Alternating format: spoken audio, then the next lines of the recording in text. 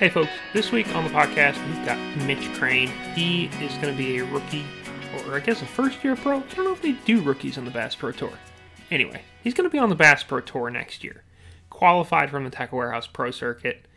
Mitch is, I think, one of the more interesting guys in pro fishing today.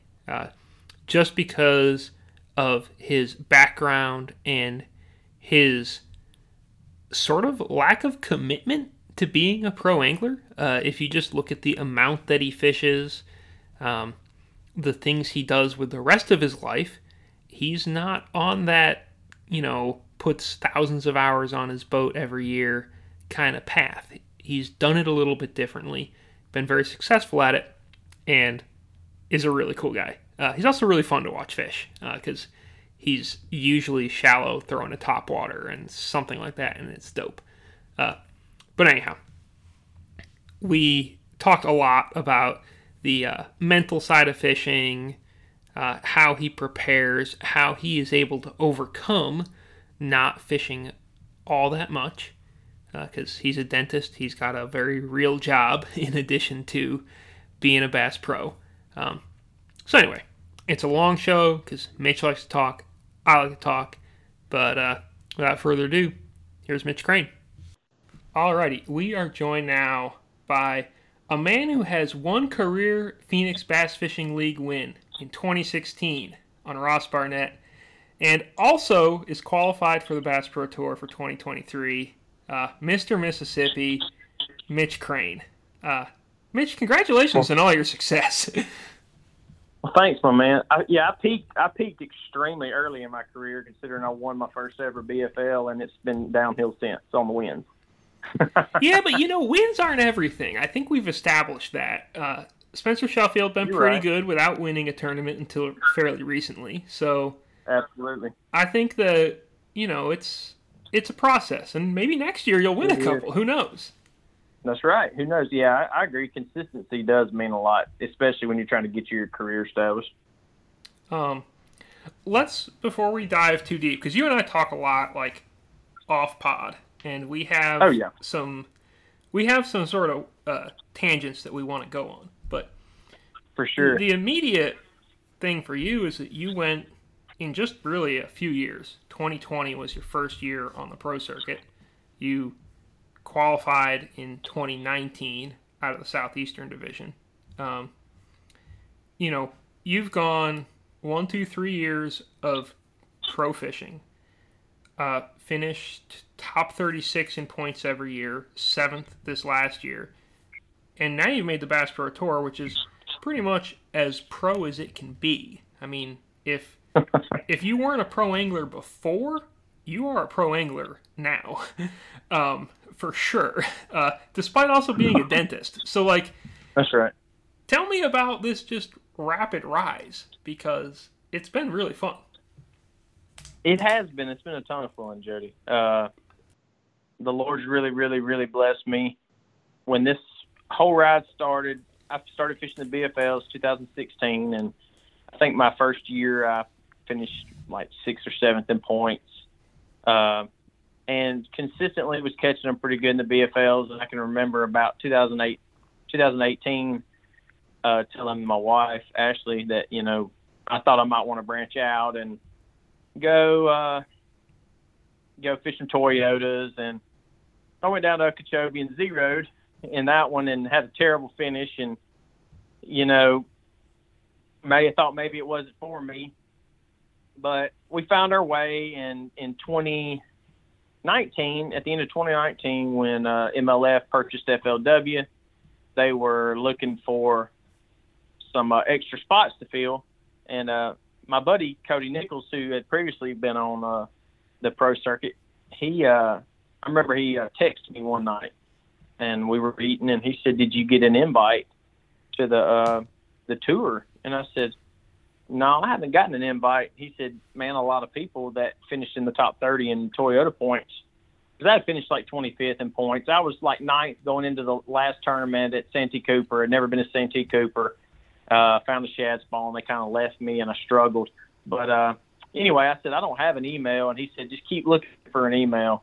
And I know I'm rambling, but I found the email in my junk email, and it said that there would be an opportunity. Yeah, because I'm not an email guy. Anybody at Major League Fishing knows that if you're going to email me, it's a sketchy situation, get in contact with me. But so it was just kind of a situation where he said, call Bill Taylor if you're interested. So I called Bill Taylor, and he said, we're going to go down the points from 10th on down, and when we get to 24th, if there's a spot available, you need to have a down payment ready. And this is going to happen on Friday, so on Thursday. And I'm rambling because it's kind of an interesting story. This was on a Friday before, so I contemplated heavily with my wife whether I could do it with my job, whether I could do it with a young child. And my wife said that she thought I should try it, so I was really, really fighting. Thursday came, and Bill told me he'd call me about 2 in the afternoon, and I had pretty much talked myself out of it. I had decided that earlier in the day I had my phone in my pocket, and I had it on loud, so if the phone call came, I was ready. And after lunch, I just told myself, maybe this is not for me, and I'll just leave my phone in my office. It'll ring, Bill will call, I'll miss the call. I won't get my chance, and I'll just deal with never getting my chance, and I'll be fine with that. And I'll never forget it. I got done with a procedure, and I came in my office, and my phone, after you miss a call, your phone will glow for a little bit, and then it'll go dark. Well, my office was pretty dark. I walked in, and my phone, it just went dark, and I was like, huh. So I touched it, and Bill had just called me, and I was like, man, I missed it. But I felt like at that time, I said, I feel like this might be a mistake. So I called my wife that I'm about to make. So I called my wife real quick. She's like, yes, please sign up. So I called Bill back, had my money ready, and Bill said my spot was still there. And I bring that all up. I bring that as a talking point to talk about a lot of guys I feel like this year are going to get their chance in the Toyotas that didn't finish in the top 10 in points. Some of these guys aren't going to get the respect right out of the gate, but don't underestimate some of these guys that are coming up into those invitationals, because there's a whole batch of guys out there that are capable of making noise that didn't finish high in the points in the Toyotas. And there's some guys getting their chance like I got my chance, and it's going to change some of their lives like it's changed mine for sure. Yeah, I think that's a interesting point, because we spent a lot of time on the internet litigating what the best way to qualify to be a pro is over the summer here. Oh yeah, for sure. As you no doubt saw and have heard, and I really am much more on the side of I don't need somebody to fish 6 or 10 or 9 tournaments. Right. I don't need someone to be ready to be a pro when they start to be a pro. I'm personally I feel like if you're already all ready to do it, then right. I mean, why do you even need to qualify? I kind of feel like you could go and get your chance, and then some people take it and run with right. it, and sometimes it doesn't work out. But my first introduction to you was, I think, probably on Sam Rayburn, because you did really good in that first tournament. And I'm pulling up, I'm trying to find this guy. I'm is it this dude in this bullet? I don't think you had a wrap then. I'm I didn't. Who is this guy? I've never heard of this dude before. And lo and behold, a few years later, you're cracking out top 10s left and right. You're everybody's favorite on tour. This is a dream scenario. And day one at Rayburn, I'm I don't know who this dude is. Jody, man, day one at Rayburn, that still might be my favorite moment on tour. Man, I had 2 spots. Rayburn, it wise real big. The left arm is the more popular arm, and then you have Ash Bayou side, kind of the middle prong to the right. Well, I had 2 main spots, my big one was my best spot. I thought was in not Five Fingers, but the creek right above it. That's real popular. What is it? Is it Veach? Veach Basin. In Veach Basin, there was a little point of grass, isolated patch of grass that almost flat, and I caught them really good there. I caught like 3 casts, 2 of them were 4-pounders, and I knew there had to be more there. And man, at like 10 o'clock, I had like 2 14-inchers or 2 15-inchers, and I ran all the way. I said, man, I got to make a decision. I ran all the way to Ash Bayou side, and man, it was just magic. I caught like a 6.5 and like 2 4s, and like one ran bait up by a bush, and I skipped a chatterbait under the bush, caught like 5-pounder, and man, I caught 20 pounds. Like, it blew my mind. And I really think deep down, Jody, that day meant a lot to my career, because I'm standing there and I'm like, man, I know all these guys. And when you see guys on TV, not that they don't deserve to be on a pedestal, but you have them at such a high, you hold them in such high accord and on such a high pedestal that you almost hold them so high that you feel like it's something that is unattainable for you. And when I caught that bag on day one, I'll just never forget when I got off stage. I think I talked to you, maybe. And yeah, probably me or Kyle. I talked to one other guy, because I thought I might be top 5 day one. Y'all have top 5 patterns, and I think I ended up 6th that day. But y'all took my interviews the time I was 3rd. And, I mean, I'll never forget it. John Cox weighed in front of me, and I think he had 21. And I'm like, I told my wife, I said, I think I got close to that. She was like, really? I was like, yeah. I mean, I have a pretty good bag. And, man, it gave me such confidence after we weighed in and after the interviews and I got the boat on the trailer and we were driving to go get some meat. I was like, told my wife, I said, I can do this. I was like, I can do this. And I know it seemed like magic happened that day because I didn't think I could catch that. But Jody, like, that's happened 10 times for me since then. Like, the way I practice, I don't know what I'm on, and it just feels like magic, and it just happens. Whether I don't know if that's God's blessing. There's no doubt it's God's blessing, but I mean, it just happens, man. And we'll talk about some practice stuff later on in the podcast, but that first day on Rayburn was like so important because it gave me confidence from the very first day. If I had got destroyed in the first tournament, like I was getting ready to get the next 2 tournaments after Rayburn, if I had got destroyed, that would have, man, days like that just do so much for the mental aspect of an angler. Yeah. No, I agree with you. I feel like when you have that just 100% proof and you know it's like you know it's got some legitimacy too, right? Like it's you say it was magic, but you didn't say it was like sheer luck or anything like that, right? Like you didn't just stop at a point at the end of the day next to the ramp and like catch a 10-pounder. Like it was a process of learning and of the tournament that let you do that, right? Absolutely. And you have you've got it in your heart that you can do this now. Exactly. Yeah, I mean, the mental side of it, man, being able to process every bite. That I will never forget that day. That day I got up to like 18 pounds, and I was like, this is where the type of stuff I'm catching them on. And when I got to 18 pounds, I think I had an hour and a half left. That's a little practice. This is my first day on tour, so let's go practice. I said, I have 18. There's no way that's not going to survive the day. I said, I have 2 or 3 other spots here I've not fished. I said, let's go hit one. First one, pull up to, boom, caught a 4.5-pounder, caught 2.5, got me to 20. And I was like, now it didn't happen that way on day 2. It was like the total opposite. I struggled. I only caught like 9 pounds or 8 pounds. Only caught 5 all day. But I was able to hang in there. And on day 3, I caught them a little better, caught 13 something. And I'll never forget that bag line.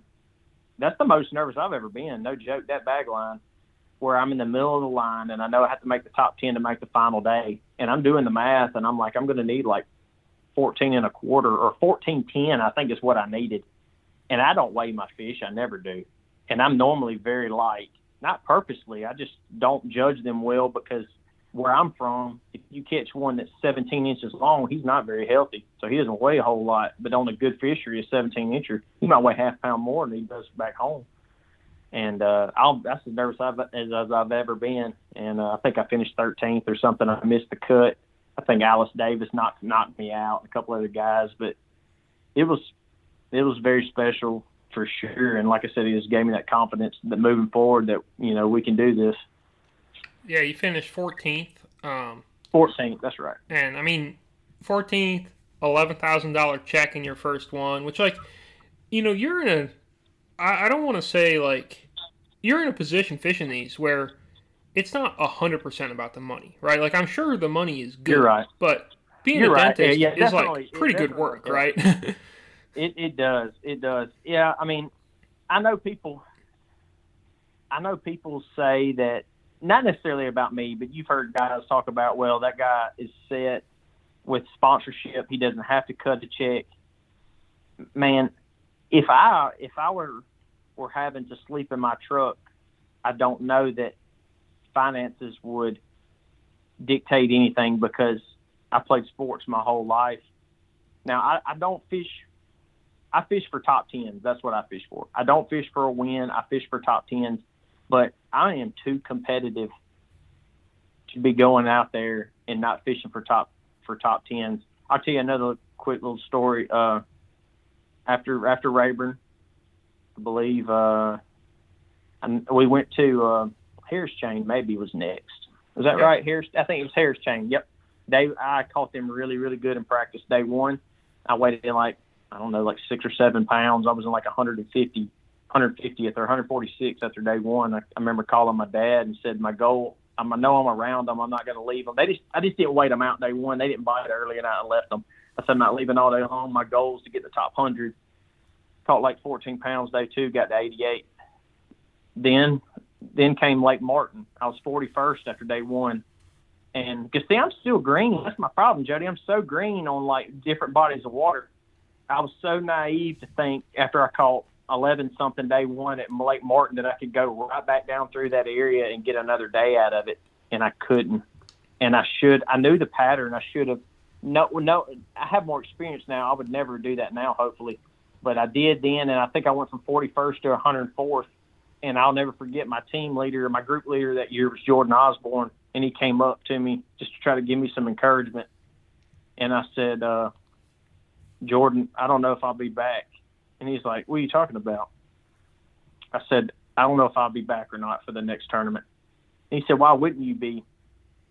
And I said, man, my competitive makeup, I can't continue to not catch them like I haven't these last two tournaments. I finished 88th and 103rd, I think. I said, I can't deal with this. If I'm not going to be up there competing for a top 25, I said, then I just don't need to be here, because back home, we do fish to win back home every single time. And a win is what I expect back home. And I said, I've not fished enough tournaments to be able to mentally process coming in 88 and saying, hey, that's middle of the pack, or towards the back of the middle. And he was like, dude, you can't have that expectation. And I'm like, well, that's my expectation, bud. And that's regardless of circumstance, that's going to be the expectation. And I just had to learn how to, if that's going to be the expectation, we're going to figure out how to get there.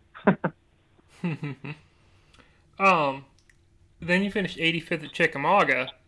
Now, you got paid in that one because it was a super tournament. Yeah, that was a super tournament. Huge field. Yeah.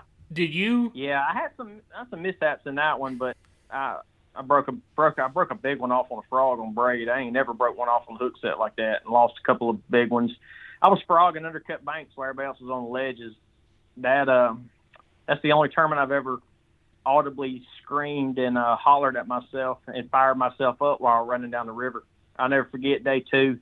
At 1 o'clock, I think I had a weigh in at 2:30. I had 3 fish, and I was hollering at myself that I need to get right and go ahead and find a way to catch these last two.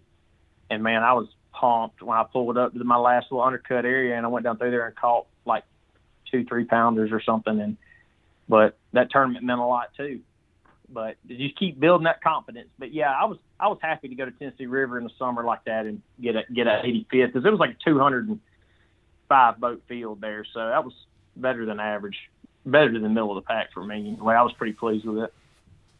Yeah, no doubt. And then like Mississippi River, you did good. Lake Erie, you did good. Did you fish for smallmouth at that Erie tournament? What were you doing No, I then? caught all largemouth, all on Okay. buzzbait and a frog. It would have been the most epic saltwater hit video there ever was, because I don't know that they had ever seen a buzzbait before. And then you fished the title, and you did, really pretty good in that, and that was all smallmouth, which is, That I guess was at that all point was a smallmouth. pretty new thing for you, right? It was. I had never caught one on drop shot before that tournament. And on day 2, I think I caught a mid 24-pound bag of smallies. That's by far and away the biggest bag of smallmouth I've ever caught. I'd never caught any limit of smallmouth before that tournament. And I was in my buddy's boat, my buddy's Ranger, and everybody who made the top 10 but one person, and I think Rusty was the only one without live scope. And at the time, I did not know how big of an advantage that was. And Spencer and Evan Barnes, I was eating with them at night. They said, dude, that live scope's worth 30 pounds a day. He said, you not having that puts you 30 pounds a day behind at least. And now that, we have it, I'm like, well, no wonder, because you just scanned out there and found 4 or 5 of them, and every one of them you pitched to ate it. But anyway, we survived. I was pretty happy with that tournament as well. Yeah. So, 2020, I told this story plenty of times, but 2020 at Lake Martin, I was watching Spencer, and I'd had Panoptics, like the previous version, before then. Right. And I was like, I don't know if I need to upgrade. I got this thing. It's kind of cool. I use it sometimes. And then I'm watching him, and I was like, oh my God. This is, this is not right. And so I got back to Vermont after that, and I ordered it instantly. Part of it wasn't the Panoptics, though. Part of it was who you were watching. Well, I realize that now. We just didn't know that the beast was awoke after he came back in 2020. Yeah, like on the one hand, I'm watching a beautiful piece of technology. Now later on in life, I've realized I'm watching, like, I would say probably the best in the world at it. Definitely, like, let's say one of the top 3 to 5. Like, I would not bet against him for sure. Yeah, and I was like, oh goodness, and yeah, then I spent the whole year, all of 2020, just blowing my mind every time I dropped the trolling motor. That's right. But gosh, so tell me, this whole time, you've been working and fishing and not fishing a whole lot. If we're being honest, like, I probably put more hours on my boat this year than you did. Right. Now, granted, you fished for a lot more money than I did. I think I put 60 or 70 hours on my boat this year, and I worry right now because I've not put any Sta-Bil in the tank. I need to crank it just so the ethanol doesn't build up in it. I've cranked it one day since the title ended, and that was the second week of August. I've been one day in it. My dad and I fished a tournament, and now I'll take that back 2 days. I fished a Pickwick Super Tournament on no practice, so I fished 2 days since the title. But that was the end of September, and the second week of October is the last time I fished, so it's been 2 months. And I can almost promise you that I won't crank the boat until I get to Kissimmee in another 2 months. So it'll be 4 months since I've been in my boat, probably when BPT season starts. How do you do that? Not only how do you know that everything's going to work, because honestly, if I'm not, like, using my boat every couple of days, like, I get nervous that stuff is going to break when I just haven't used it for a while, if that makes sense. Right. But, like, how do you mentally compete at the level that you are competing at and fish so little? Because I know it can be done. I think Andy Morgan is a good example of a guy who doesn't fish a lot and makes it happen. But man, if you look at, honestly, well, Ron Nelson kind of does fish a lot, but he fishes for a lot of weird stuff on and off. But there are other guys who don't fish just all the time, but that's right. Jacob Wheeler fishes freaking all the time. Jordan Lee fishes a ton. Alex, like, if we're just going to other folks, Alex Davis guy is on the water like every day. I mean, that's right. Michael Neal doesn't fish a ton, but also he fished like 15 tournaments this year, and all of them had practice and yada yada, and that kind of adds up. Like, what's your recipe? Like, how are you pulling this off?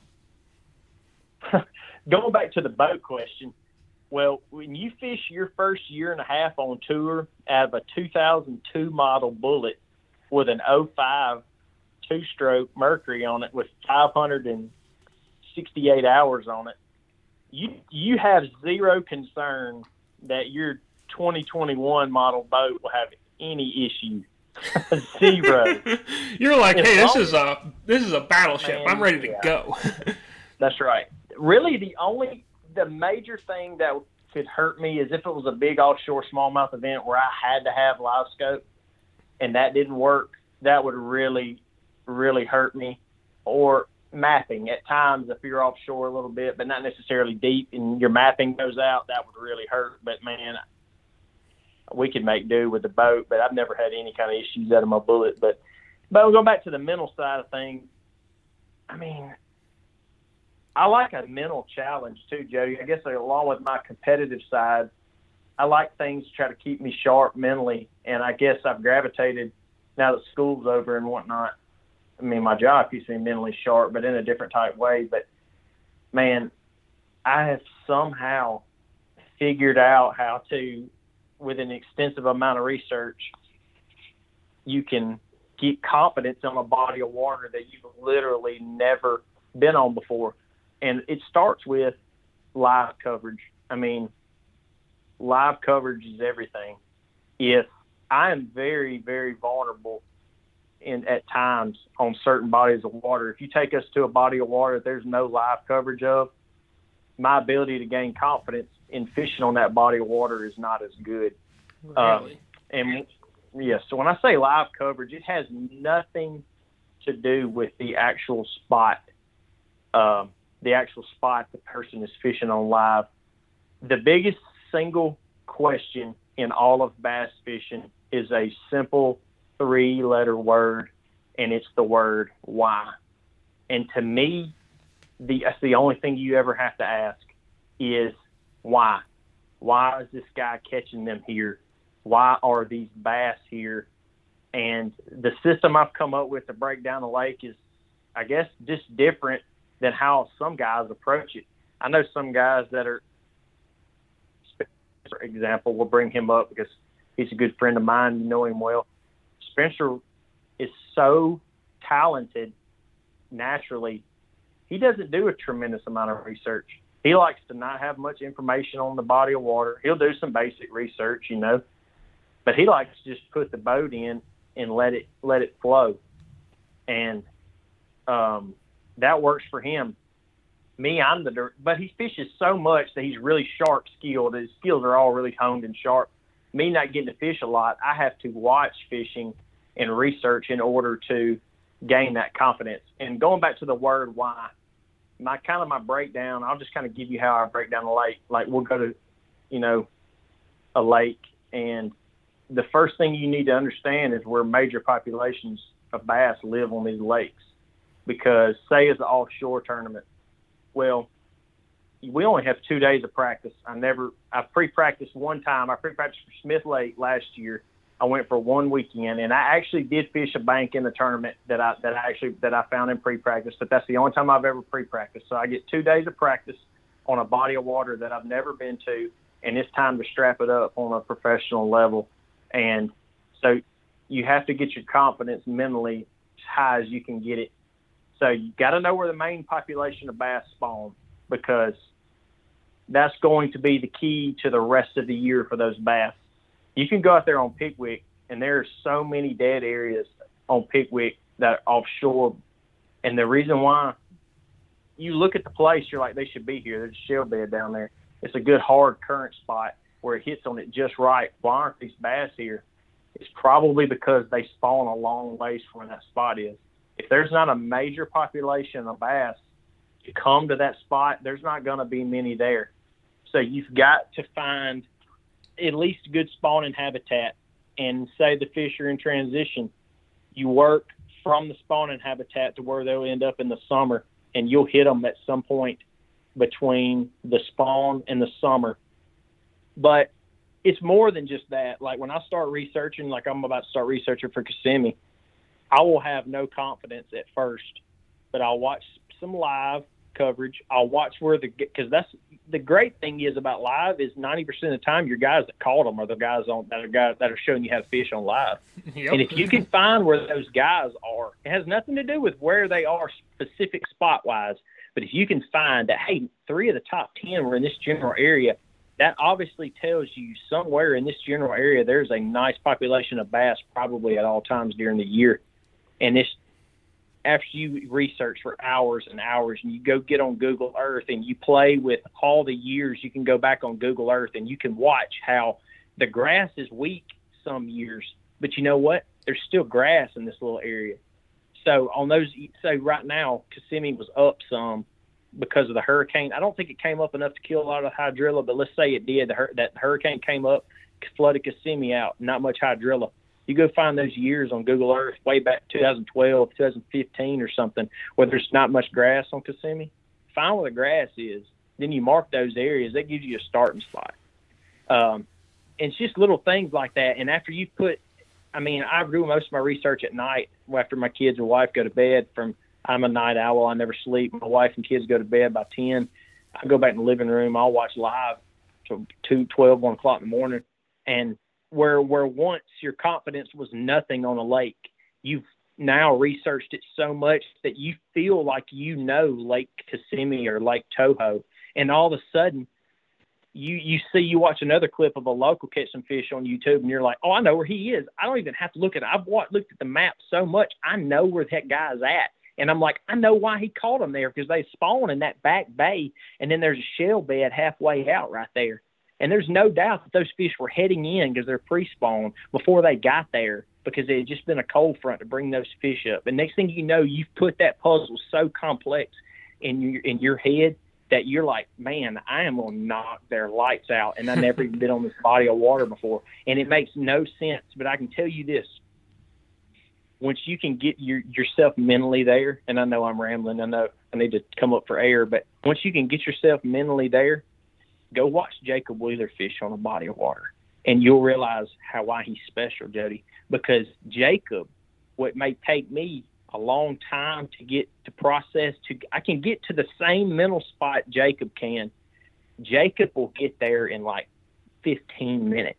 And you're like, that dude just figured this out. And like, why he's fishing in the tournament in like 10 minutes.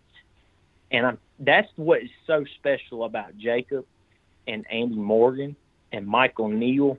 They ain't just going out there and winging it, but they are so intimate with how a bass in general, not necessarily on the body of water they're fishing, just how a bass wants to live his life, that it is second nature to them. It's easy to them. What is a complex thought to your local angler is not complex to them. They can get off in there and they'll blow my mind. They'll blow your mind. They'll talk off in depth about things. Now, some of them, hey, Jordan Lee, Jordan, I knew Jordan from college fishing. Jordan is kind of like Spencer, the all shucks, yada, yada. But I promise you, that dude's sharp as a tack. That dude knows how a bass lives. He knows how a bass where he wants to eat, what he wants to eat, when he wants to eat. It's so easy to him that he'll all shucks you that, I just ran over here and did that. No, that boy's locked in. So he's locked in. And you know it. You know it too. You're around him. You know it. But you can get there. You just got to do that same process on every body of water. And I promise you, just like at Rayburn day one, we'll look back to Rayburn day one when I caught 20 pounds and 6. When you get that confidence, man, like right now, my heart rate's up. Like I'm ready to put it in Kissimmee right now, dude. Like I'm just ready to go. I mean, you can get there so quick. You get pumped about bass fishing, man, I'm just ready. How many hours do you think you put in of, like, I guess it's research, do you put in before practice for each one of these tournaments then? Like, what do you have a ballpark in mind of, like, how much TV you watch? I will 50, 100 hours. I don't know, Jody. Every night, 2 or 3 hours a night. I've got to where I watched all the fish catches on live. Like, I've already watched all the FLW live. I've watched NPFL live. I already watched it all for Kissimmee. I know where I'll fast forward to the fish catch. Man, I'll watch it 2 or 3 times. Like, because here's the thing. It's not like I won't be mentally confident from now until the tournament. Like, you don't let me, if I don't look at it for a week, 2 weeks, 3 weeks, I'll go right back to start to worry a little bit about it. But, man, you just got to believe in yourself. That's the thing, man. You got to believe in yourself. You think Jacob Wheeler, Michael Neal cares? Looks like Michael Neal on day 3 at Rayford this year. He struggled for half the day. You think he cared? Yeah, he cared. He wasn't worried. He made an adjustment, busted 20 pounds, and then knocked their lights out the last day. That was a mid-tournament adjustment. That you go look at the adjustment he made. He made an adjustment from deep to shallow, dude, and like that it never gets talked about enough. And it seems like, oh, he made an adjustment. Oh yeah, it's easy to say it. It's extremely hard to do because it's the biggest risk you can make is to get away from what you've been doing to go to an unknown.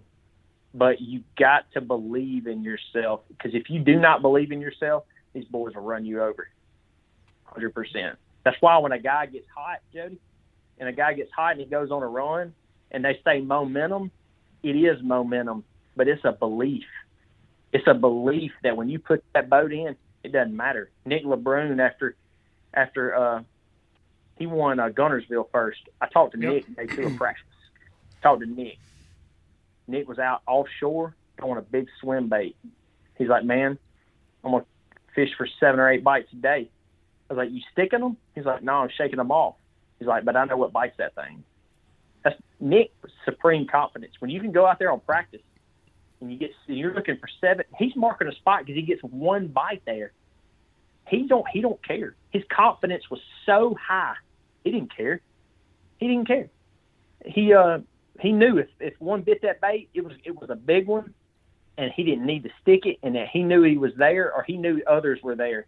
Versus if you're non-confident, you're like, man, I need to stick every other one. Or you're like, oh, that probably wasn't even a big one. You'll talk yourself out of the right move. I stayed by Nick when he won James River. We talked every night. Nick was like, that tree he found? He was like, I don't know what's there. He's like, I just go up there and catch like 5 or 6 and leave it alone.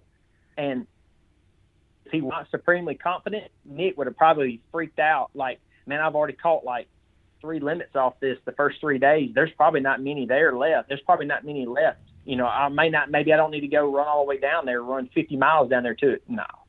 Nick was so confident by then. Nick said, if they don't want to bite this, I'll figure out what they will bite. Because in his mind, there was 100 bass around that tree because he believed.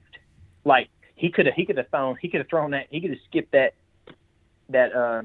wacky rig anywhere. He just skipped it in the road ditch and caught a 5-pounder. I mean, you just get like that sometimes. And like the ability to harness that's the whole key to bass fishing right there, is to harness that and to get yourself back there. And there are times, Jody, I lose confidence in myself. And I know this sounds a little prideful, and it's really not. I know it seems that way. I'll go back to the Mississippi River and watch weigh-in where I caught them. And I can put myself in that situation again in my head. And like right now, man, I'm like, so just talking about bass fishing, I'm ready to go. And you see that love of bass fishing. I don't get to fish a whole lot. Like I said, I think I told you this. I think I fished 38 days this year, or maybe 39, and I think 35 of those were on tour.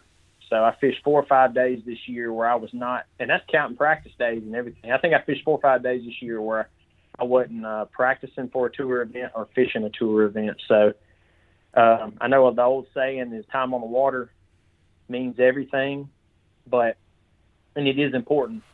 But I think if somebody worked on their mental side as much as they worked on the water side, that I don't think any great angler doesn't have the mental package to go with that physical tools you learn on the water. Yeah, I agree with that 100%, because I think that the mental side of fishing, I mean, like, you don't even hold the rod right. Exactly. I've watched. Exactly. There's so many guys who can fish well, right? Like you can. Absolutely. There's like Toyota Series guys. There's Pro Circuit guys. There's Bass Pro Tour. Like you can find 500 dudes in the country right now who can skip That are a jig. much more skilled. Can skip a jig pretty good. Read their electronics. All that jazz. Yeah. But those 500 dudes, most of them are going to do quite a bit worse than you in tournaments, and we've just proven that. Like that's not like I'm not bragging on you. I'm just saying that's the truth. Look at the last 3 years. So, Right. It's I don't know. It's like I guess what I'm saying is you've got to have that mental side of it. Pinning that down. That or just be unbelievably natural. Yeah. Like Spencer is unbelievably natural. John Cox, unbelievably natural. Like John, like maybe he does research a lot. I haven't got to talk to John a lot, but John but he's confident in his baits. That's the thing. He's confident in his baits, man. Give him that swim jig and give him that wacky rig, and he'll go out there to the road ditch kick and bring you back 20. He don't care. Yeah. He don't have to go. So you either have to be unbelievably naturally talented at it, because I would say that I'm a good angler, but I'm afraid because I don't get to fish that much. I would be terrified if you told me I could not research any. And when I mean research, I know guys are probably like, yeah, he's messaging guys on Facebook, or we can't do that. B, when I first got on tour, I would legally try to obtain some, like that Chickamauga tournament. I had a buddy lived up there. I legally obtained 8 or 10 deep offshore places that he told me School of Bass would be on. I never even graphed them. Never even grafted one of them. And after 2 or 3 tournaments of trying to get legal help, I realized, I was like, man, I can't try to even catch somebody else's fish. I'm just going to have to do it my way, and if I don't make it, I don't make it. And once you realize you can do it your way, it's like, man, I don't even try to, know somebody. Like, I know some guys that know Kissimmee fairly well. Like, we can't get info, obviously, but I mean, we could get info, I don't even try to get info. But, I mean, you either have to be really, anyway, looping back to your point, we either have to be really naturally talented, or you got to be able to mentally give yourself a false confidence. And it's not false, it's real, man. Like, I'm ready to go now. I might get my brains beat in Florida, because Florida's just that way. I'm bad hit or miss down there. But I'll at least think I'm going to catch them until they say line's out. That's for sure. Have there been tournaments that you went into them with a full head of steam, full head of confidence, and then between the start of practice and the start of the tournament, you had lost it and had to get yourself back on that horse? Or did everything just kind of go for you? Because you had a really, really good year this last year. There wasn't really a bad tournament in there, so to speak. I would say, odd as it sounds, man, Pickwick, because the water had come up in practice. They were pulling 80 or 90,000 CFS. I had one deep spot that I thought I could absolutely crack them on, and I drew boat 3 day one. So I did going in when I blasted off. Yeah, day one I was super confident. But I knew if that deep spot didn't hit, I would be in trouble. And the deep spot didn't hit. And I actually approached, people think I have tons of time on Pickwick, and I really don't. I've maybe fished 25 days before the tour event this year. I might have fished 25 days of my life on Pickwick. I've only been on Pickwick 2 days that weren't for a BFL. And I knew where I could go catch some fish shallow, but I knew a lot of guys would be there. And so I said, hey, I'm going to the Alabama side of the bridge, and I'm going to do nothing but graph 3/4 of practice. And I graphed, man. That's not like me. I'm talking about up in 5 or 6 foot of water, just looking for anything, because these bass should have been shallow. And I found 2 little points of grass that were 30 or 40 yards wide. And I never caught a bass on either one of them. But on day one, my deep spot didn't hit, and I had to go scratch it out. And on day 2, I had 0 at 10 o'clock. And I just had to go with my gut. And I said, I know that spot should have had fish on it. And it materialized, and I ended up doing okay and getting third in that tournament. But yeah, Pickwick's probably was the one that I worried the most about. But other than that, man, it went pretty good. I just tried to eliminate the bombs, because if you go back and look at my other years, I had some straight up bombs, and I was 90 points out of 10th last year when I finished 36th in points, and I finished 4th to last at Okeechobee. Yeah, that was not a good tournament for you. No, and I called them at practice. My females left, and there wasn't nothing but bucks left. But my thing is, and I said, man, if I could have just finished 100 in that tournament, I would have gained 50 points. And then the other one, I think I finished 100th on the dot at Potomac maybe, and that's in my wheelhouse. I had no excuse for that. Yeah, you should. But I was really close to making the top 10 in that one. I mean, in that points that year, and I said, you just got to eliminate the bombs, and that's the one thing I guess this year I was able to just eliminate. And part of it, Jody, is I'm having to get experience, trial by fire, I guess. And the Potomac was a big deal because day one I didn't catch them. Day two, I fired the computer off that night, and I said, we're going practicing tomorrow. So no matter what, I'm practicing tomorrow. I'm not fishing anywhere I fished today. Because generally I have a very good practice, generally. I don't know what it is. I just generally do. And that's the first tournament I ever blasted off not knowing what I was going to fish that day. And I moved up like 30 or 40 places that day, and that gave me another level of that confidence that I'll talk about. But, no, going back to your question, it was a pretty smooth year this year. Practices went pretty good, in all of them, and I don't catch many in practice a lot of times, but you can get that confidence just from a couple bites. But hopefully that goes as smooth this year in the Bass Pro Tour. How do you like to practice? Because you go in with a ton of research, right? You've probably got some areas in mind, but you're not getting out there to pre-practice these tournaments. You don't get to go idle for just a day or two or three with no consequences, right? Like you have a time. You go to practice with a time crunch built in. Like, what's your strategy when you get there? I'm going to go shallow. Like, of course, at Kissimmee, but most of the time I'm going to go shallow unless it's a for sure offshore, like a smallmouth event. But the first thing I'm looking for is I'm looking for a way to get bit.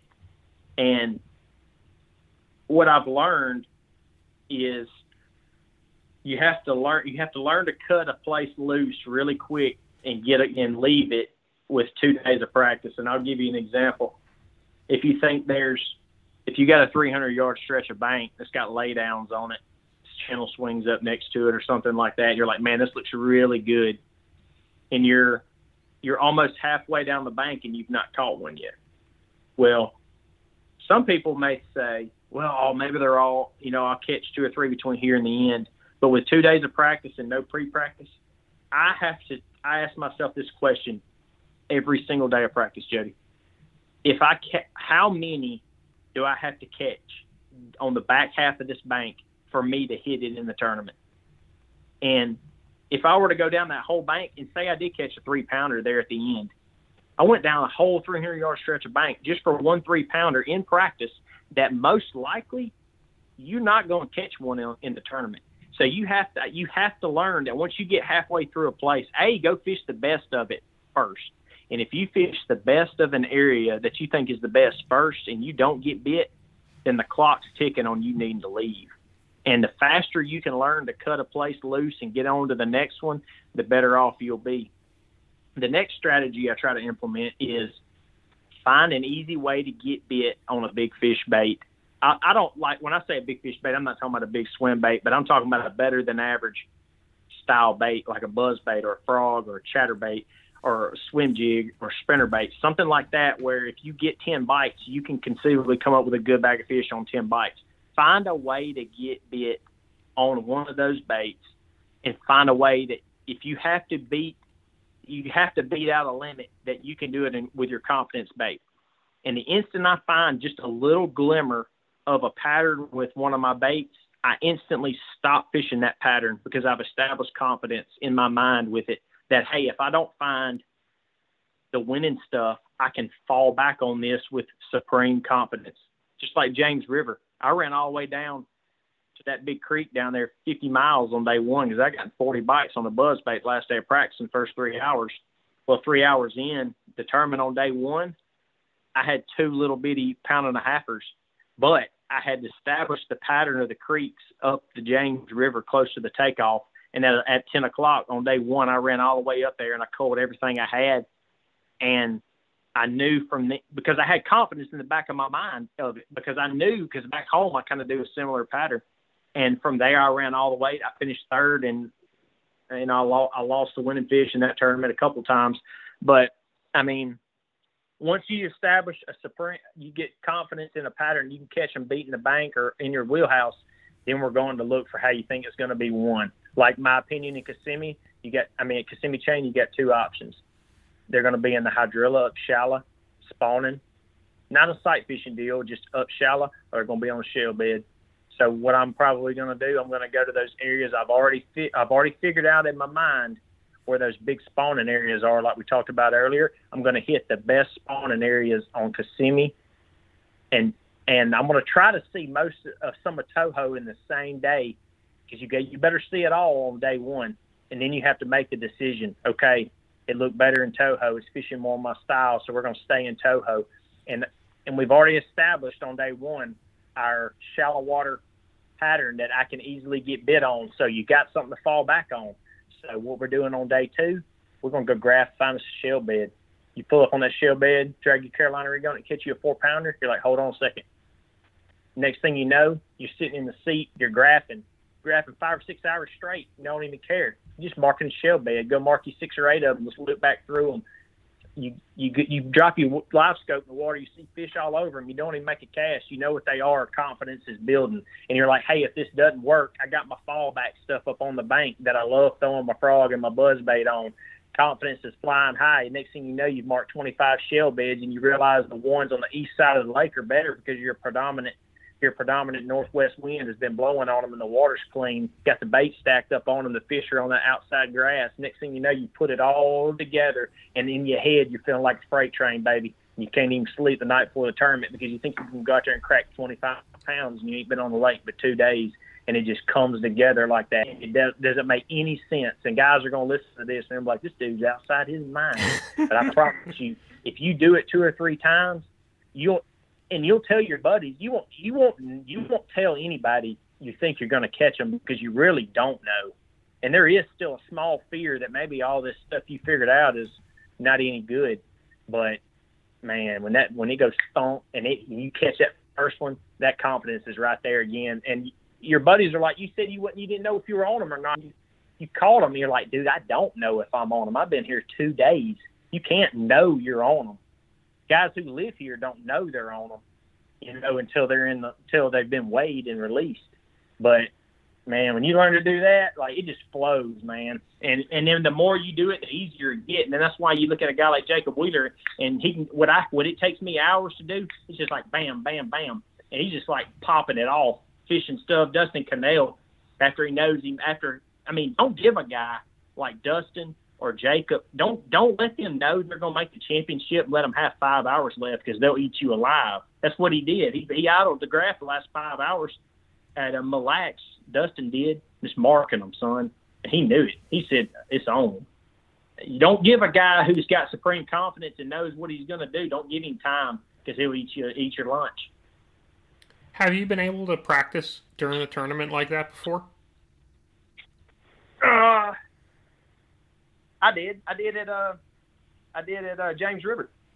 Day 3, I practiced the creek that John Cox had been going way up in, and I did not know that. I went in there and practiced and caught a couple of good ones on day 3 in there, and I had no earthly idea he could get all the way out the end of it at that backwater pond. It still haunts me because I could have went in there on a high tide and probably crushed them way, way, way, way, way up in there. And it wasn't until the final day that I realized John had been going in there, and I'm like, yeah, that's where the bags have been coming from, is up in this creek. But, oh, yeah, I do it all. I do it all the time. You have to. There's no way in 2 days that you have in 2 days you have enough fish to get a check. Any tournament I've ever finished in the top 20 in, I have practiced a bunch come the end of day 2 and day 3. A bunch. You have to, there's no way, man. Like Wheeler, he don't have enough. Like if he goes to pre-practice, he might have enough. Wheeler doesn't have enough after just 2 days of practice either. It's just he's the best in the world at practicing on the fly. He don't care. He'll start the day off practicing to save a place. And Jacob, he'll not fish his best place until the final day if he has to. And I know Spencer's similar to that too. Spencer told me that he'll try to hold back as well, and he'll try to practice on day one of the tournament, Jody, with a lot of good waypoints. He'll try to practice day. I think he mentioned it. He's told me that too. Yeah, he said the same thing. Absolutely, and that blew my mind because Spencer and I talk a lot, but we're like night and day on how we fish a lot of times. So it's not like we help each other a ton, other than just like what kind of weight we think we need to have. But I'm telling you, man, when a guy is so confident in himself that he said, I know I got these places I can catch them, but I'm going to go practice on day one to see if I can learn more. It's the direct opposite of what everybody else is doing. And that's why those guys are special.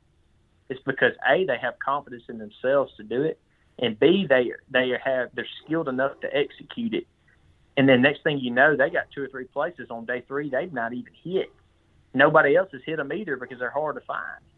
And that's when you're starting on new stuff on day 3 and day 4, that's your winners. Just like John Canada at Pickwick. I knew those places he caught those fish. Me and him both fished them in practice. Those bass were not there. I saw John day 2 of the tournament at noon, and he had 2 fish, Jody, at noon, and he ran over there to me, and he said, "You got them?" And I think I caught 15 pounds that day. I went to that bar. It's the day I had to start practicing. I went to that bar with that grass on it, and I caught 15 or 16 pounds that day. And I said, "Yeah, I got 15 or 16 pounds." And he said, "Are they out on the bars now? Are they finally back up there?" Because the high water had took them off the bars. The current was too strong, but the current had come down. The water had come down. He said, "Are they finally out there on the bars?" And I said, "They are." And he ran down there to the same place me and him checked in practice, and he caught 20 pounds in 15 minutes. And he found me that day, and he said, "Thank you." I said, "What you talking about, bud?" He's like, "I owe you." I said, "What do you mean you owe me?" He said, you told me the truth. You told me they were on the bars, and I knew where they should be. So John found those fish in the middle of the day too. That's why he could win off of them. If he had hit them day 1 and caught 20 off of them, those fish would have ran out. So you got like Justin Lucas, prime example. He practiced day 4 at Pickwick. I know the exact place. I checked that in practice too. They weren't there. He fished the exact style stuff John was fishing. Found it on Google Earth. If you know how to find it, you can find it. And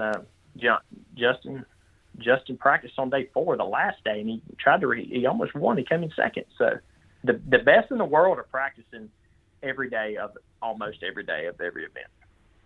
Did John ever cut you a check after the tournament? Because it feels like, I mean, he didn't. He made he pretty told good me money. Steak dinner, but I can tell you this: I bombed some weights off of him at St. Lawrence and some Ned heads.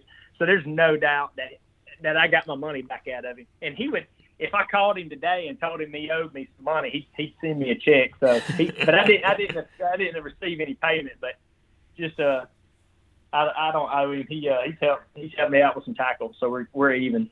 Yeah, I mean, man, tungsten is pretty expensive, so yeah, You're right. Especially when you drive 2.5 hours from Messina to a place that says they have Ned heads, and it's like not Ned heads at all. It's like something else. You'll fish with whatever somebody will give you. Yeah, no doubt. That's it's interesting. You know, it's interesting to just talk to someone who has done it as much as you have. Right. Did you learn? You told me to watch Deep Waters, Todd Castledine's YouTube series. Did you learn anything from that, or was that just like one of the most potent sort of examples you've seen of how you think? Does that make sense? That's it, man. Like I didn't learn a lot from Castledine's Deep Water series. I messaged him on Facebook. I told him I thought it was the best thing I'd ever seen on the mental side ever. And he's doing one on Gunnersville, and he's working on it. And I don't know how good it's gonna be. I don't know if it's gonna be as good as Deep Waters, but how Castledine breaks down and you know, he verbalizes his thoughts so well on how he broke down that lake and how when it clicked, he was like, "Oh, we're practicing," and like things just like I think he talks about he's found a place in practice, but he never caught one there, but he knew it looked right, and he knew he needed to go back because it was right. And I'm like, that's it. That's the key. I've sent so many of my buddies that link to that stuff. I'm like, that stuff he's talking about, that's the high level stuff that a top end angler like Castledine is, like Wheeler is. That's the stuff that goes through their mind. That's real life. He's not making that stuff up afterward. That is 100%. I think the same way. I think most guys do. I think most of those top end guys. I do not. Let me just clear the air here. I do not consider myself a top end angler at all. I feel like I'm a middle of the row angler that can mentally get himself to a place where he fishes above his skill level. There was an old saying, and my dad told me before my first day at Rayburn on tour. He said, "Don't be afraid of them, bud." He said, "Make them afraid of you." And I was like, dang, that's pretty good right there. And the other quote is, hard work outworks talent when talent doesn't work hard. That's the other thing I try to live by. If you'll outwork them, and there's two ways to do it. You can do it on the water, or you can do it at a computer screen. And I have to do it at a computer screen at night after my kids are in, my wife's in bed. That's what I have to do. I have to go work hard. I have to work hard mentally, because I promise you, I haven't fished in 2 days in the last 3 months or 4 months or whatever. But to work a chatterbait properly, it's not that difficult. I mean, I might backlash for a little while, but like I can throw it out there in that open water in Kissimmee, and as long as you're keeping your mind on the right things, like, hey, I need to be in constant contact with this grass. Oh, I don't feel grass here. I need to let it sink down and get back to the grass. Or, hey, maybe this is an open area in the grass and there's hard bottom there. Let me throw a worm out there and drag it and see what it feels like down there. Oh, there he is. Oh, shell bed. And it's 4-pounder, and it's a pre-spawn female. And next thing you know, bam, that quick, you're already on the right stuff. Because you already know it's going to get one shallow on a shell bed, or it's going to get one in the grass where they're spawning. And, like, man, one bite will tell you everything. I mean, it'll lie to you sometimes, don't get me wrong, but as long as you've established that shallow water pattern, you can live through a lie. And I learned to eliminate those bombs and turn them into a middle of the row. So, like, I had a couple of 60s this year, and like, man, it made me sick to finish that bad, finishing the 60s twice. But I felt like my rookie year, that would have been a couple of 100-something place finishes. And I learned to survive, and I learned to do things like that. But so you fished a few different tournament formats now. With the BPT going right. to 5 next year,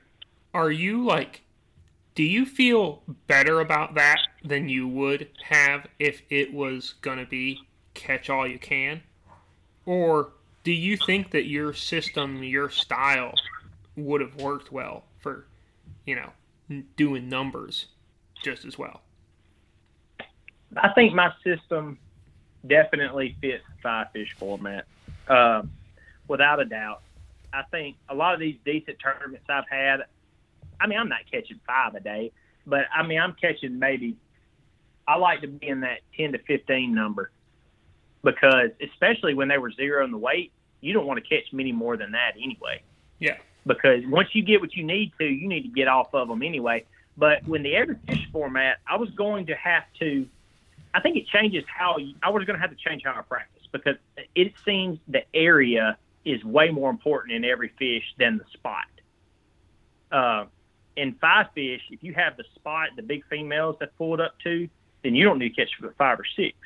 Versus in every fish, you might catch 25 pounds, a 25-pound bag, but you're 15 pounds behind the cut because everybody else ran up there and caught them really shallow, and they were all like 2 to 2.5, 3-pounders. I'll give you one example where I went too harsh, and it's up there by your home pond on Champlain. I tried too hard to catch big ones. I fished too deep because that's where I thought I needed to be. When in reality, I'm starting to learn in a smallmouth derby. Go out there and live scope you about 30 of them out in that mid range, because in my mind I was like, yeah, the big one's gonna be out there in 30. No, should have went to the outer grass edge in like 17 or 18. And if you catch 30 on Champlain, you're going to catch some big ones. And that click. That's what I've learned since the season's been over. Is when I go north, I'm fishing for numbers now, and you just let the odds play out. That's what I'll even like St. Clair, Cayuga. Yeah, I'll be catching as many as I can catch. I won't be frogging up under a dock or anything like that. I'll be catching as many as I can catch, because you might catch 5-pounder where you just caught a 2 1/4, and that's what's different about up north. And I'm learning that, so I've already put that in my memory bank for next season. All right, that's probably a good thing to slot in there. And I think, next year, if you look at the schedule, right, are there any tournaments that don't have at least 1 or 2 live events that you can go watch? Like, I don't think there are. No, yeah, nowadays there's not really been one. James River was really the only one that didn't, but man, that was too much my style for me to worry. Yeah. And when I say I knew I should do well there, it has, like I said, it has nothing to do with how I think I am as an angler. I think a better term is I expect to do well there. Like, my expectation out of myself in that body of water is top 10, because it's going to get done doing things I'm good. I consider I like doing. It's going to get one doing things I like doing. And the one that scares me, other than Florida, which I think everybody should be scared of Florida, even the guys who live there, because you know as well as I do, it doesn't take much to mess everything up in Florida. Cherokee worries me. So really, because it does, it might be a scoping. It's probably going to be a scoping event. I do have the Open I can go look at from last year, right around the same time. So I will learn a lot. I'll learn a lot off that. And if I can get through Cherokee and Florida, then I feel pretty good about the rest of the year. Now, Wheeler won that one back in the day. But it was like super cold. Like, they were like, it was like super cold, which it could be when we were there. But if I can get through those, I'll breathe a sigh of relief. And I'll tell you this, what I found, the ones I worry about the most are generally the ones I do really good at. And I don't know why, but the ones I'm terrified of, like Murray, I can't wait to get to Murray. Like, I probably do terrible because I can't wait to get there, but man, I cannot wait to get to Murray. Don't we fish? I don't even know, Joe. We fished Murray this year? I'm pretty sure you do.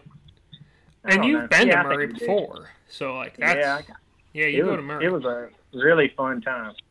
Yeah, I didn't. I tell you this, I didn't adjust good enough at Murray. I was on them. I finished like 24th, I think, at Murray. I was on them better than that though, and they were leaving me. I was in the middle of the creeks. They were leaving, coming out, and I didn't adjust well enough. And I'll tell you who I watched adjust well enough was Michael Neal, because I watched where he was on day 1, and I was a little further out than Michael. Well, on day 3, when I'm fishing, I don't see Michael as far as back. He's out there at the outside, crushes them. And I had caught them when they were in the middle coming through my area, and they got worse. And I took it as I caught them all. I had not caught them all. They had moved on out, and Michael, being the upper echelon angler he is, he figured that out and smashed them the last 2 days of that tournament. So you have to learn from others. If you don't learn from others, you're holding yourself, or from a bad tournament, you're holding yourself back. Don't be too. I don't have any pride. I won't ask anybody anything, but I'll watch and I'll learn from the man fishing on the bank after the tournament's over if I need to. I promise you, I'll learn from anywhere I can glean information from. Yeah, but you got to know why, Jody. Going back to that question, why. You have to know why that dude did. Why those fish were there is because the spawning's good in the back of that creek. That's why that creek's really good. There's a lot of good spawning habitat back there. So you might want to fish that one in first day of practice, because you got a lot of good population lives in this creek. Well, it all comes back to spawning. They don't swim from 30 miles down the lake to go up in that creek because they like the way the rocks look. No, they spawn in there, and they live in there their whole life. They go in and out. And then the ledges on the outside of that creek, you know what? Those are the best ones. You know why? Because they come from the back of that creek right out there to that ledge, that same ledge out there in front of Seabold that they get crashed on all the time. You know why it's good? It's because Seabold's a great spawning creek. So much good habitat back there, and they don't have to do anything but go back there and work their way back out. So same reason why same places are always good. Just that easy. That's right. Do you know what the rules are for that Cherokee tournament? Because the qualifying round is on Cherokee. Then they go to Douglas for the knockout. Yeah. Do you know, are you allowed to practice on Douglas, like, during I have no idea, tournament? but I promise. Or I have, well, I don't know. If they only give us 2 days and there's no practicing during the tournament on your off day over there, I probably won't even see Douglas. And you'll see a pure practice day out of me.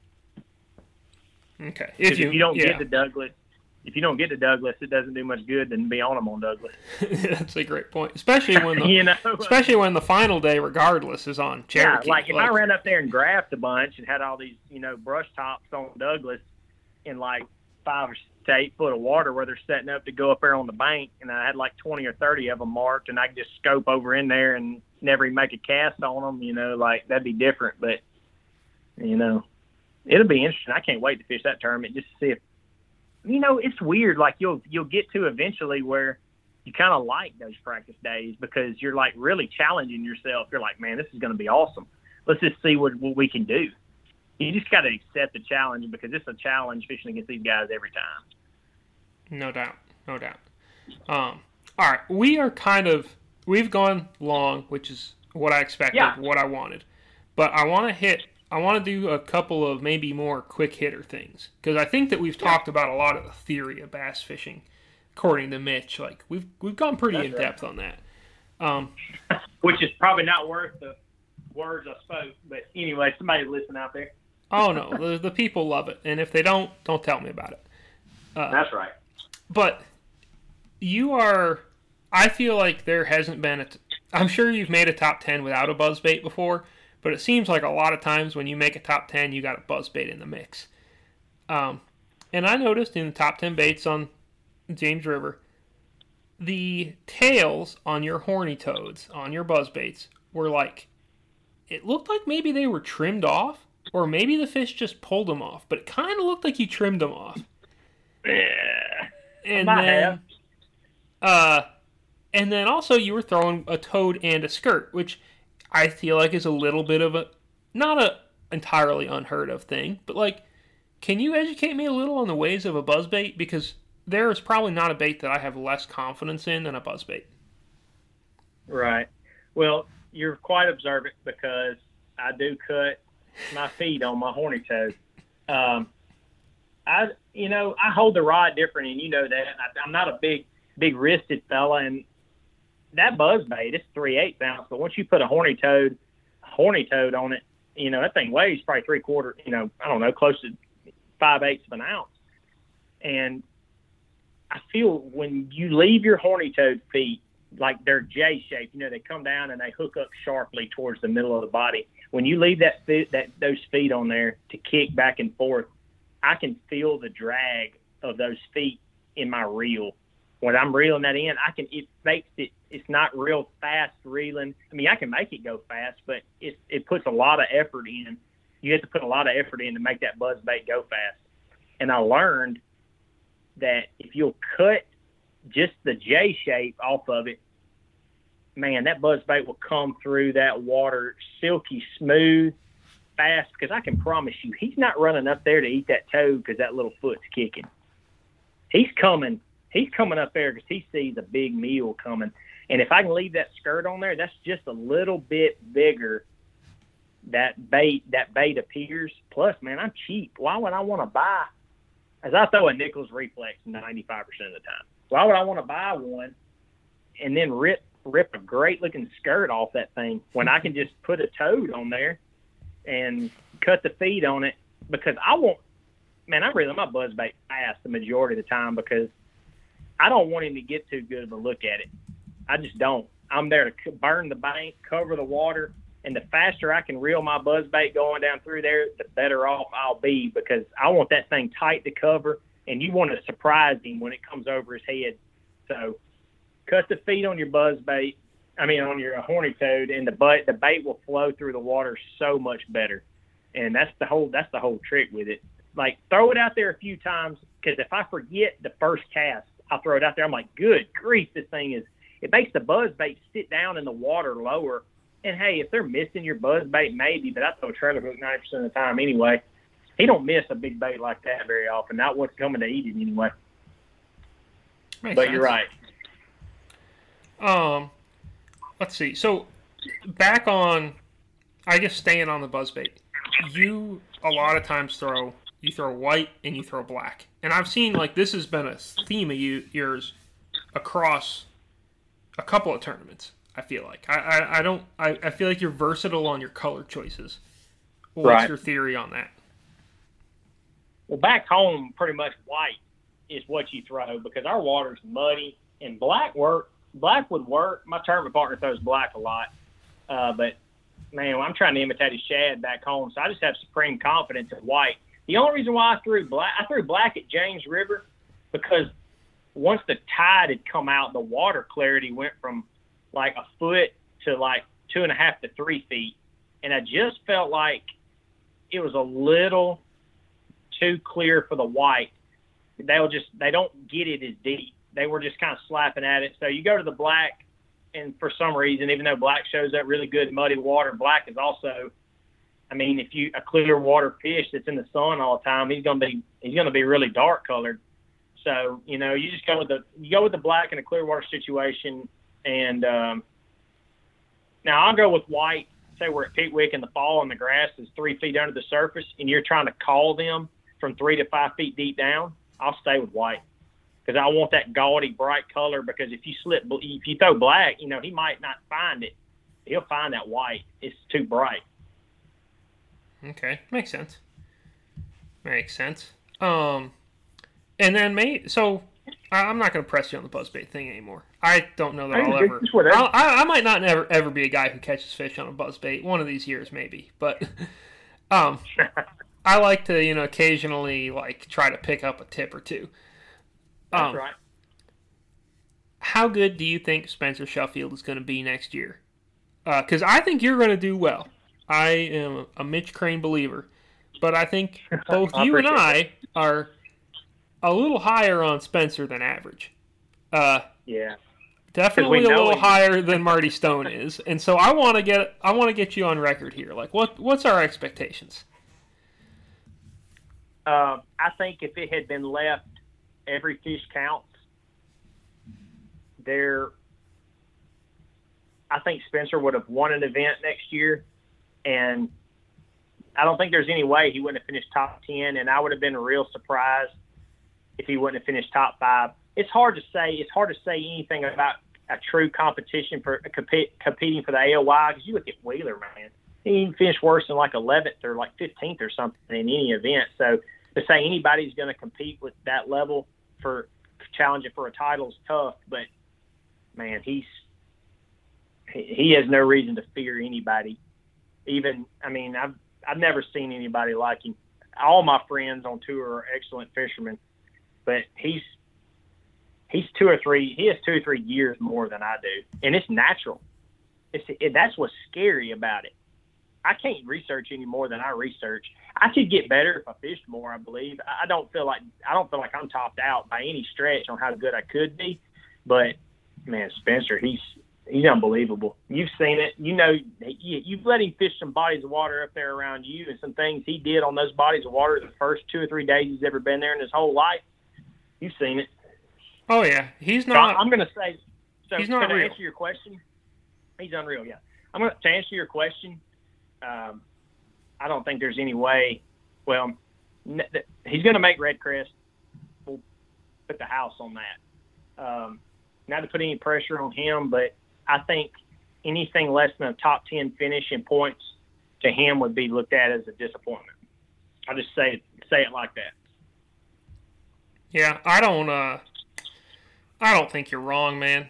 And I think that if it was catch every And fish. it's nothing against the Bass Pro Tour guys at all, because they're all unbelievable legends. I have the utmost respect for those guys. It is no disrespect to those guys at all. But I just know, coming from the pro circuit, I know a lot of the guys in the top 10 last year that fished in points, and he is far and away the best non-BPT guy that was in the pro circuit. I mean, he finished second his first year back, Jody. Yeah. If he did not bomb day 2 at St. Lawrence, he top 10 his second year, and then this year he finished third to Michael Neal and Justin Lucas. And Spencer had an extreme subpar tournament for him at James River, or he wins AOI against Michael Neal, which is the real deal, by the way. Well, and just look at like the last few years. If you and big Dakota Ebert fan here, right? Absolutely. But Me too. Spencer has pretty clearly, I would say, been better than Dakota almost every time they've fished against each other. Not every time, but most of the times. And that's saying, like, that's kind of saying a lot, because Dakota's incredible. Like coming in 5th and coming in like 15th, because Dakota is unreal as well. Yeah. And Dakota made the top 10 in points. He was like just crushing people in the second half of the season. Like, I don't see any reason to expect less than that from Spencer. I agree totally. And I think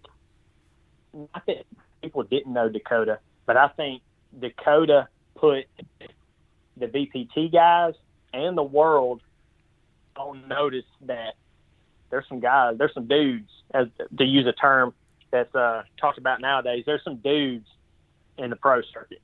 What's a successful year for you? Like, what are your expectations? Like, what are you thinking? Because this is like kind of, you're going to be fishing more tournaments than you have in years past, right? And you're fishing them at a higher level. Like, you're kind of, I don't want to say you're at a point where you should stop being a dentist, but like, you're at a kind of a career crossroads kind of point right now, right? Right. I'll be honest with you, Jody. My expectation of myself is top 10 points. That's my expectation. I don't know if it's attainable with the caliber of competition, but that's my expectation. Because if my expectation, and I had to learn this, if my expectation is to make red crest, then I'll fish to make red crest. If my expectation is to make the top 10 in points, it pushes me harder in practice. Because where you might find 15 pounds a day, you know, you're like, well, that's not good enough. That's good enough for 50th. And at one time, I would have been pumped about the possibility of getting a check. But now you have to learn that that's your fallback pattern, that you've got to find more. You've got to find more. And top 10, man, I have to put that top 10 number as my goal. And if I 20th in points at the end of the year, will I look back and say that was a disappointment? Absolutely not. Now, I would not have reached my goal, and I'll have a bitter taste in my mouth about it, but top 10, man. My goal is to be, I'll say this, my goal is to be the highest ranked pro circuit guy for the new year in points. That includes being above Spencer. And I know that is ultra lofty. And the only way I can compete with Spencer on a body of water is in a fish format. There is no doubt about it. But the rule change gave me that opportunity, because I'm like a bad day away from finishing. I was third in points when I launched my boat day 2 at Champlain. I was third in points. Had some dead fish problems, and it knocked me back to a tie for 6th. Because if you look, the difference in 6th and 3rd, or 6th and 4th is like 10 points or something. It's like really tight. Or 7th and 4th is like 10 points. So, I mean, top 10, you know, I know especially some quick hitter stuff. I'm sorry. No, you're good. I think that was perfect. I guess the last one, and then I'll let you go. What is your nickname situation? Because we've got folks calling you Doc. We just put a post up where it's the dentist. Do you want a nickname? Do you feel like... I mean, here's my thing. I think the Mississippi Muscle, for Grant was like Grant Galloway. That's perfect. It's the greatest nickname of all time. The Muscle. I do. But absolutely, he needs to catch him better. And so you're right. I don't know. Do we need a nickname for you? Do you like one? Do you not like one? I always thought, like, I know dentists, like, I guess you're a doctor, right? But also, right. I feel like a dentist is kind of a little bit different from a doctor. Like, seems like two separate fields. What's our vibe? It's funny you brought it up, Jody. Like, it's really cool that you brought that up because I do not let people call me doctor outside of my office. Because it's not my personality at all of your average dentist. Like, I'm not the normal personality so I don't mind being called doc, but if I could get away from it, I would be more than happy to get away from that term. Because you might have just made it stuck though. Sometimes that's a problem. You can't be trying to run away from a nickname. Then it just gets worse and worse, right? Yeah, you're right. A nickname is something you don't give yourself. So I'll be honest with you, I've never had a nickname my whole life, and at certain times in my life I thought it would be cool to have a nickname. So now that I do have the doc, there's a thought process when anybody finds out somebody is a doctor, and it's not always positive. So it has its positive and negatives, but if we get away from it, that's fine. If we don't, then we'll go with it. I don't know that it's necessarily a name that I could market really, really well, but I mean, I'm not trying to market myself anyhow, like I should be anyway. So we'll stick with that if we need to, and if another one comes, that'll be good too. All right. Well, I guess we'll see. And I do think that, we're going into this thing with a 3-year-old bullet right now, like the same rap for 3 years. Like we've got, or 4, or however many years. Like I agree with marketing could take a step up, but yeah, I did. I'll be honest with you, I did make a semi resume this year, and I sent some emails out. It's probably a little too late in the game, and I don't have any paying sponsors and any discounts on anything at all, other than just like some companies that I really would be interested in working with did show some interest in the future, and I think that kind of means just keep catching them, and maybe you'll get a phone call one day. So we'll see. I'm not pushing it. I'm not pressing it because, man, I pretty much work 2 full-time. I mean, pretty much work 2 jobs. It's not like I have a lot of time to be traveling to shows and stuff like that. So I don't really want to get in a big commitment with somebody. But, like, I mean, if anybody's out there and they just want to, throw down some discount on some rods and reels, I'm willing to listen because I'm still paying full price for everything. And I will tell you one fun fact. I guarantee you I have the poorest collection. I have great rods. Don't get me wrong. A guy builds my rods here in town. They're great rods. But I bet I don't have 10 or 12 tournament quality rods, and that's probably all I go to battle with. But I don't fish many baits. These guys are 40. Like, man, I guarantee you there's not 10 or 12, and like some of them have like the ceramic eye missing. My frog rod, my buzzbait rod, it ain't got a ceramic eye in the middle of like the third eye down. I rode it all year with the eye just bare on the inside. You know how you were talking about how you've never broken a fish off on braid? I think I might have figured out why that happened. Oh yeah, there you go. Yeah, it was weird. It was weird, man. I don't know. It might have been a big grinnell. I never saw it, but I think it could have been a big grinnell, and he like cut me when I hit him. All right. Well, the main key. What's your relationship with Dr. Bubba's Kitchen going forward?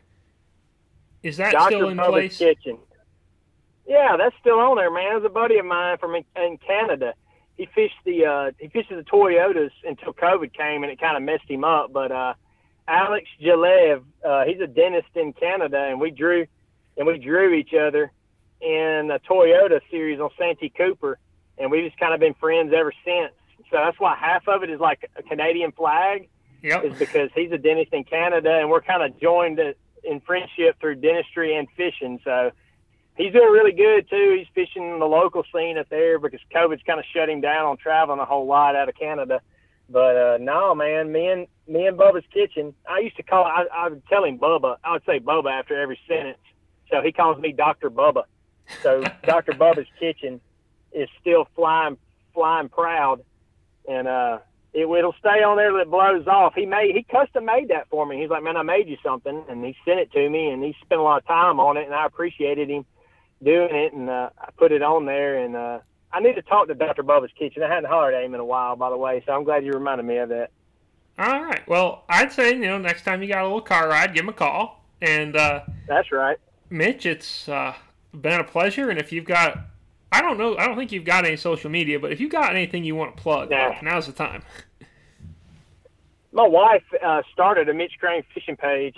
Hold on one second, Jody. Bella Crane, that's my dad again. Oh, you're good. Yes, ma'am. Awesome. Thank you. I'm picking my oldest up from school. I thought we were going to nail it. Like, I'm like 5 cars from picking her up. The teacher interrupted me. I'm sorry. But my wife started a fishing page, Mitch Crane Fishing, but I don't even know that there's any friends on it yet. Man, Jody, part of me would like to do a lot of social media because I feel like, even though I'm a doctor, I feel like on a fishing level, I kind of want to be like the people's champ. Like, I want to be the guy who doesn't get to fish a lot that just figures out how to do it and can relate to anybody. Like, I think that's one thing that is really good about fishing is I think anglers do a really good job of trying to relate to everybody because, man, like, some of these guys are making big money, but we're not making baseball money, or football money or anything where you totally lose touch with reality. But, yeah, I mean, I'd like to get social media going, man, because I think I have a lot of head knowledge I'd like to talk about that maybe people could learn from, but maybe in the future we'll get that fired up. All right. Well, we'll see how it goes. And I do think that you are proof that, like, anyone can do it, right? You were fishing out of an old boat when you started. You don't get the time on the water. Like, if there is ever someone who thinks to themselves, man, there's no way I could ever do this. Well, I mean, granted, you don't think like that, but at the same time, the puzzle pieces didn't just sort of fall out and create Mitch Crane Bass Pro That's Tour right. Pro, Yes, you put it together a unique way that sort of shows there's a lot of paths. That's right, exactly. And I'd like to be able to, like, relate to folks on that level. No, yeah, she can come on the podcast. Oh, hey, will you say hey to Mr. Jody? Hey, how's it going? Hey. Good. Tell him you've been signing some frogs. I've been signing some frogs. Awesome. Like a whole box full now? Yes, sir. How many ever Daddy needs me to sign? How many Daddy needs to sign? But, yeah, we're on Mr. Jody that takes pictures of you on Daddy's Fisherman. She said she got strawberry kiwi sucker because she didn't get in trouble all week at school. So that's our highlight of the afternoon. There we go. Sorry about that. I tried to get it done before we got to this point, but I had to get it. Mitch, here's the thing. You knew that life. We were going to talk about. That's real life, son. Yeah. Yeah. Oh, you knew it. You knew it was coming. But, like, I hope some people get some, I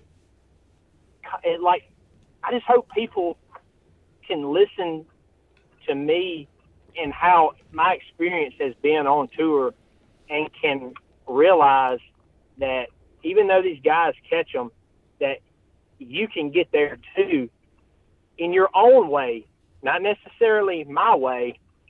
That's just how I do it. Everybody has to have their own way. Like, everybody thinks they need to like quit their job and fish and fish and fish. And I think if you want to learn how to work a frog better, if you want to learn how to throw a chatterbait better, how to skip docks better, if you want to learn how to drop shot better, I think that is very important.